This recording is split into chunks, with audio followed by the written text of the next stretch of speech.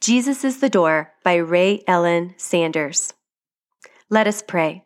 Father God, we just thank you so much for this time to dig into your word. We pray, Lord God, that your Holy Spirit would reveal truth to us as we study together. In Jesus' name, amen. John 10:9. I am the door. If anyone enters by me, he will be saved. Do you have fond memories of photos or pictures that you saw hanging around your parents' walls growing up? My mom had pictures of Jesus around our home. The ones where Jesus is knocking on the door and Jesus holding the lamb on his shoulders. My mom even had the one where Jesus sat with children on his lap. I remember dusting around them and thinking such warm thoughts of Jesus being kind, gracious, and loving. This is how I viewed my Savior and how I still do. This is what is planted in my mind. According to A.W. Tozer, what comes into our minds when we think about God is the most important thing about us. John paints a beautiful picture of Jesus as the Good Shepherd. I love this parallel. I can understand more of his character by learning the role of a true shepherd. We don't see shepherds in North America, but in other parts of the world, being a shepherd remains a real and necessary occupation. Shepherds traverse the land with their sheep. They protect them, and they make sure they eat and are well fed. Shepherds watch over the sheep day and night so that they're not snatched and devoured by other animals. They sit at the door to the pen to protect them from outsiders. Shepherds even use their rods to rub the sheep's woolly fur to remove bugs and twigs and use oil to anoint the sheep's heads, to keep flies and irritating them from their ears and their noses. How life-giving and compassionate is that? Quite frankly, we are like sheep. We need a shepherd to look after us and lead us in the way to go. According to Isaiah 53:6, we all, like sheep, have gone astray. Each of us has turned to our own way, and the Lord has laid on him the iniquity of us all. Mama, we need Jesus. As the Good Shepherd, Jesus willingly laid down his life for the sheep, that's you and me.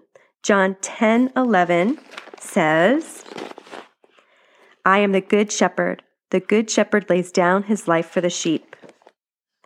At Passover, we are reminded of the Old Testament Jews who sacrificed pure lambs and washed the blood over their doorpost so that the death angel would pass over their home.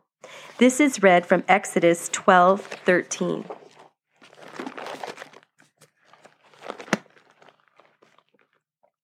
On that same night, I will pass through Egypt and strike down every firstborn, both man and animal, and I will bring judgment on all the gods of Egypt. I am the Lord.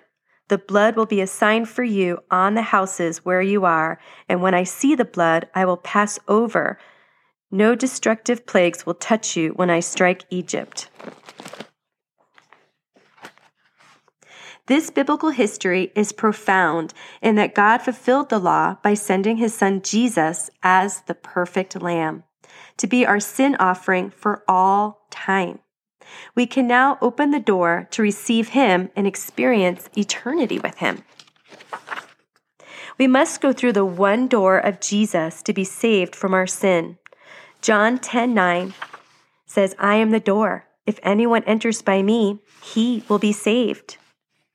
John 14:6 confirms this when Jesus says, no one comes to the Father except through me. Sister, God cares about you. He's gentle. He will feed and nourish you. He will hold you, hug you, forgive you, and comfort you. He knows you. He looks out for you. He fights for you. He stays near you. He will never leave you. He died for you. He wants to be the shepherd of your soul. Questions to ponder. Do you feel far from God?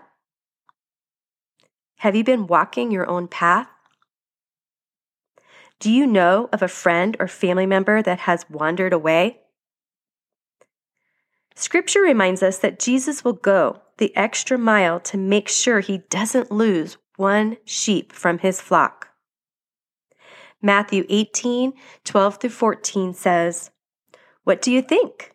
If a man owns 100 sheep and one of them wanders away, will he not leave the 99 on the hills and to go look for the one that wandered off? And if he finds it, I tell you the truth, he is happier about that one sheep than about the 99 that did not wander off. In the same way, your Father in heaven is not willing that any of these little ones should be lost. Ask the Lord to reveal any rebellion in your heart or the hearts of your children, and then repent. Jesus wants to pursue you and welcome you back into the fold. Faith-filled ideas. I've always known that the picture of Jesus knocking on the door represented him knocking on my heart. If you haven't seen the pictures that I've mentioned, look them up at Warner Salzman Art Scenes of Christ online.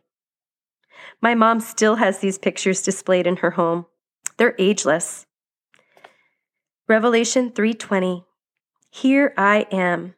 I stand at the door and knock. If anyone hears my voice and opens the door, I will come in and eat with that person, and they with me. This Passover Easter is the perfect time to accept Jesus' invitation to open the door of your heart and to let him come in to every part of your life. Let us pray. Father, thank you that you want to come in and live inside our hearts. I pray for each mama listening that if she has not accepted you and invited you in, that, Lord, she would do so today. All you have to do is ask, Father God, please come inside my heart. Clean the areas that you want to clean and make new. And thank you that you want to shepherd me, keep me close, protect me, love me, and keep me in your perfect care. And I pray this in Jesus' name. Amen.